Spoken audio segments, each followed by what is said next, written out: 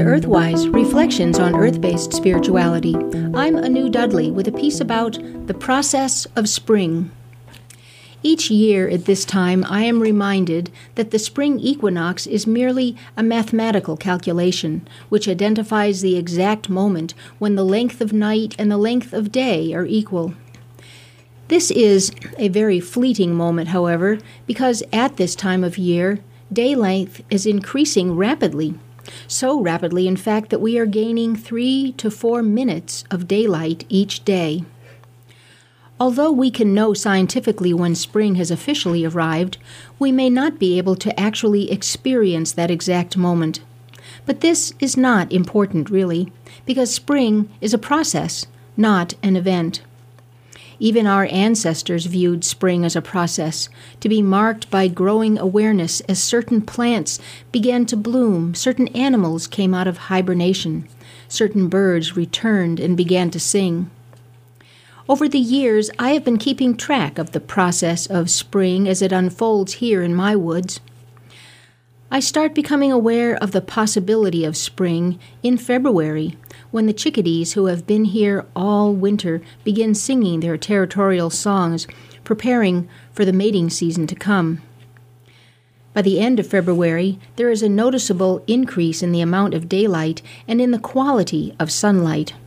Also, the pussy willows are beginning to bloom. I discovered this one day many years ago as I was out snowshoeing and happened upon a brook at the edge of the meadow. There, hard to spot against the snow, was a stand of pussy willows, their soft grayish buds opening up beside the trickling water. By early March, the red-winged blackbirds arrive, perching on the dried goldenrod stalks, scouting for seeds in the bare patches in the meadow left by the melting snow. They sing Fogerty, and they flash their bright orange epaulets. Many consider the robin to be the harbinger of spring, but many robins have been here all winter sheltering in the woods.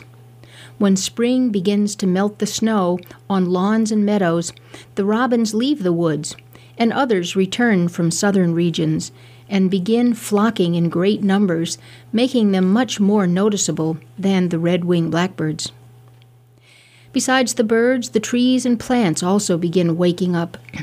The sap starts to flow when we can tap the maples and birches to make syrup.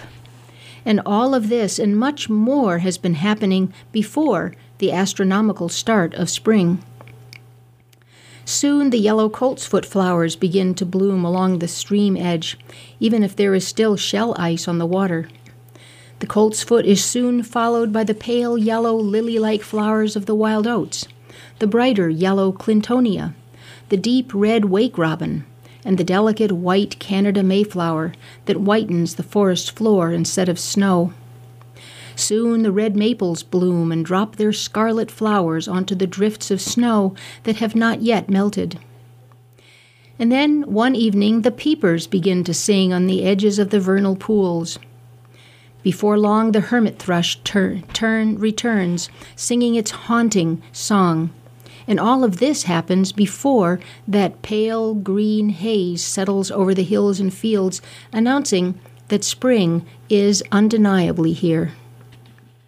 And where among all of this awakening is the equinox, the official start of spring? Given all that has already happened out there in the woods and meadows, does it really matter? The earth and her creatures are awakening anyway, regardless of what the calendar says.